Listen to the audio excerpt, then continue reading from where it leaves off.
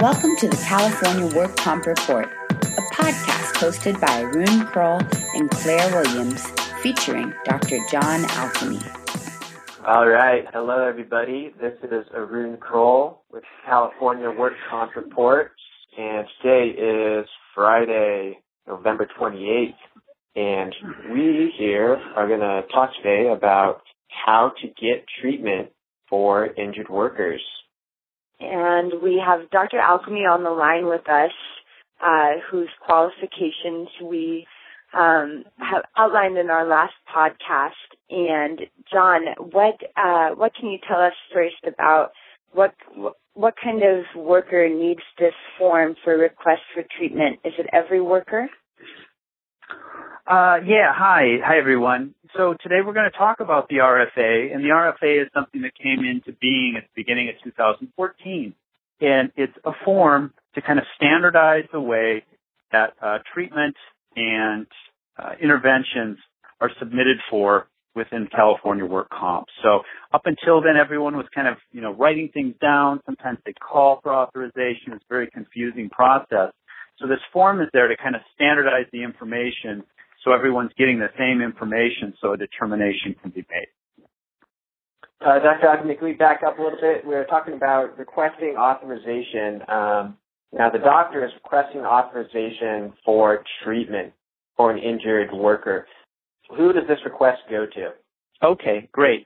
So this is a form that's found at the Division of Work Comp online, and this is the form that the treater, the doctor, chiropractor, what have you, has to fill out to make a submission and a request for the treatment. So it's a standardized form, and the treater's office is required to fill this out, put in all the information, and then from there it's sent into the insurance company, and the insurance company has a group that they work with that actually does the utilization review, and that's done by a medical doctor or a quote-unquote peer who is comparable to the treater, so they can make a determination if the treatment's necessary and really indicated. In your experience, John, are there specific things that you need to include on this form, to get that process expedited or to get it approved? What sort of things go into getting the treatment to your patients? So some real common things that leads up to a form not being approved, the RFA, is that it's just incomplete. Sections are left blank. The diagnosis isn't written down. There's something called an ICD-9 code for each diagnosis. It's not on the form. Or they just forget to put the doctor's signature on it. So administrative reasons are probably, in my experience, the greatest cause of not getting the RFA approved. After that, it's sometimes up to the doctor. They're not indicating the number of therapy that they want for physical therapy. They're not indicating the strength of the medication that they want requested. And remember, when this form gets sent in, it has to go with the patient visit form. So, they look to that form and that visit with the patient. Those two things have to kind of match up, and they have to make sense to the utilization review doctors as well as the insurance company. So if you're a doctor, it sounds like the best thing that you can do to make sure that your patients are getting the treatment they need is to fill out these forms completely, include as much detail about their condition, including the ICD-9 code and specifics about the kind of treatment that you're ordering, and just sign it. You've got to sign it and send it in with your full report. Absolutely. Those are the bare minimum if you're going to be successful at getting the RFA approved. And what kind of treatment do you find most often you're requesting? Well, often, what you're looking at the beginning of the claim in most orthopedic injuries are two things. Mm-hmm. One, you want to get some medication going and help them feel better and control the pain. And then two is you want to do some type of strengthening and mobility, which is usually physical therapy, sometimes acupuncture, sometimes some chiropractic. So those are most often the first RFAs that you'll submit on a case. When you're submitting for medications, you want to try to make sure that you're using a generic if possible, because as we all know, healthcare is very expensive. So if you're going to try to use something that's not a generic, you need to be very specific as to why you're doing that. Maybe the patient has an allergy, or the patient has an underlying medical condition with their kidneys or their liver, and they have to select one medication over another. And that's great, but that information has to be in your visit note, or the insurance company is not going to understand that, and they may not approve it. So medications, if you aren't going, again, if you're not going to use a generic or a common medication, spell it out in no uncertain terms in that visit that gets attached as to why you're doing that. Sounds like some great advice for ordering medication. Is there a set of similar tips that you have for people who are ordering some form of therapy, like physical therapy or acupuncture? Yeah, and I, along with a lot of other doctors, have kind of learned this through trial and error. I think the biggest mistake that gets made is that in the note, the body part that's going to receive the physical therapy is not clearly mentioned. Some cases have 2 or 3 body parts, and if you just write down there, send a physical therapy, people are scratching their head. Well, is it for the shoulder? Is it for the knee? Is it for the ankle? Is it for all of them? So that needs to be very clear in the treatment section of the note. And then also on the RFA, there's a section for frequency. You want to put down how many times a week, how many weeks is the therapy. So for example, a common one is 2 times a week for 3 weeks, a total of 6 visits. And again, you want to put down that that's for the low back as an example. And the more specific you can be, the more likely the determination can be done quickly and hopefully approved if indicated for the patient. Mm-hmm. Sounds to me like that's the ultimate. It sounds to me that that's like the ultimate moral of the story here. Be as specific as possible so that people who are reviewing this form understand exactly why the patient needs this or that treatment and exactly what that treatment will be. That's right, exactly. And the doctor wants to subsequently show if they're going to be requesting more treatment of the same as to how are we going to measure success. If I'm going to ask for more therapy, what things need to be in my visit note after the therapy has been completed show that more therapy is warranted and that it's a good investment of the injured worker's time and of the insurance company's resources. And John, you mentioned that this was for the first round of RFAs. Is it very often that you find that you need a second round of treatment for your patients? Yeah, that's a great point. So often you have to do a refill of the medication, or the first visit of physical therapy got them on the road to recovery, but they still need some more strengthening and some direct supervision by the physical therapist. So when commenting a report in preparation for a second RFA for the same treatment, it's important to put down the following. Did it work? Does the patient feel better? Is the patient able to do more things at home? Have the work restrictions changed in any way, meaning they can do more at work now than they could before they had the treatment? And then finally, in the physical exam, which is often missed, is objectively on the exam, are they moving better? Do they appear in less pain? Is their strength improved? Are they no longer limping?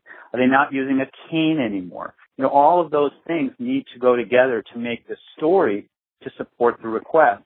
And if it's written effectively, you're not going to get problems with getting the RFA approved. But if it's vague and non-specific, there are going to be problems, and understandably so. So it sounds like it's much more about the work that you as a physician puts into the RFA that determines whether a patient receives a second round of treatment as opposed to the patient themselves and the work that they're doing in trying to heal. That's right, because the doctor is basically telling a story, and they're talking about, here's the situation of the story, here's an element that we introduce to it, such as treatment or therapy, and here's the outcome. And the more engaging and clear that story is, the more compelling it is for the utilization review doc to go ahead and approve that. Mm-hmm. Would you say overall the RFA system is working better than the sort of lack of system it sounds like there was before this? Well, I would say from an organizational standpoint, it is better because I've also served as a utilization review doctor myself looking at medical requests, and it does clarify what are we looking at to approve, what body part, and why are we doing it. And the RFA has just introduced a standardization of the presentation of that material, if you will. So I think it's still a pretty busy form. Information is necessary, but in the long run, it's not too burdensome that you can't work with it. So I would have to say it is probably a step forward from what we had before, which was nothing. Right. And yeah, it's a pretty recent change. So a lot of professionals, I'd imagine, are still getting used to this process or... Yeah, that's a good observation. It is still, going through its first year. I think the bigger change for everyone was when the utilization review process came in and doing that and going through that acceptance. And the RFA it's just a way to kind of streamline the information and focus the discussion. So, yeah, I think it is helpful for everyone when they have something to look at. So, Dr. Alchemy, if you've got a injured worker who comes into your clinic and it's the first time they've seen a doctor after sustaining a work injury, and they hurt their neck and they're in pain, and you want to give them painkillers, you want to give them a brace, you want to give them something, right? You'll give them their care that day, correct? Yes. The patient always gets the appropriate care and timely care. So, if they need a medication, if they need an urgent or an emergent treatment, that's going to happen. We always want to do what's best for the injured worker. And then in retrospect, you can look at it with the RFA as to whether or not it was, absolutely, medically appropriate or not. For the major things, fractures, surgeries, trauma, usually not a problem at all. Problems with the RFA usually come in when, it's either an elective procedure, again, it's a non-generic medication, or you're going for physical therapy rounds number, 4, 5, and 6, further into the care. Remember, we do have guidelines that the RFA is applied to. So those guidelines are obviously available to the treaters, to the insurance carriers, and to the utilization review doctors. So everyone kind of has an understanding about what is, quote unquote, available care. And it's kind of once you start to go in between, what the guidelines say or beyond what the guidelines might expect for the duration of treatment, that, that peer review process and again, the RFA and the visit note along with it become very important to help navigate that gray area. And have you submitted any real wild requests for treatment? People wanting a hot tub for their sore back or something. Well, I think that's an example of a little non-standard RFA request. More often, right. I'll maybe see some patients who come in and they've read about something, or there's a new treatment that they'd like, and they want to see if we can get that approved. Now, I don't have a problem submitting, for non-standard requests. However, I always tell the patient that, look, what we want is we want to make sure that we're giving you something that's beneficial and that we know is helpful. So, usually that's a medication that's been around a while, or what we say is accepted by peer review literature, or, studies have been done appropriately to show that there is a benefit. And usually after it's explained to the patient that way, they're kind of like, okay, well, I understand. So I tend to not submit too many of them.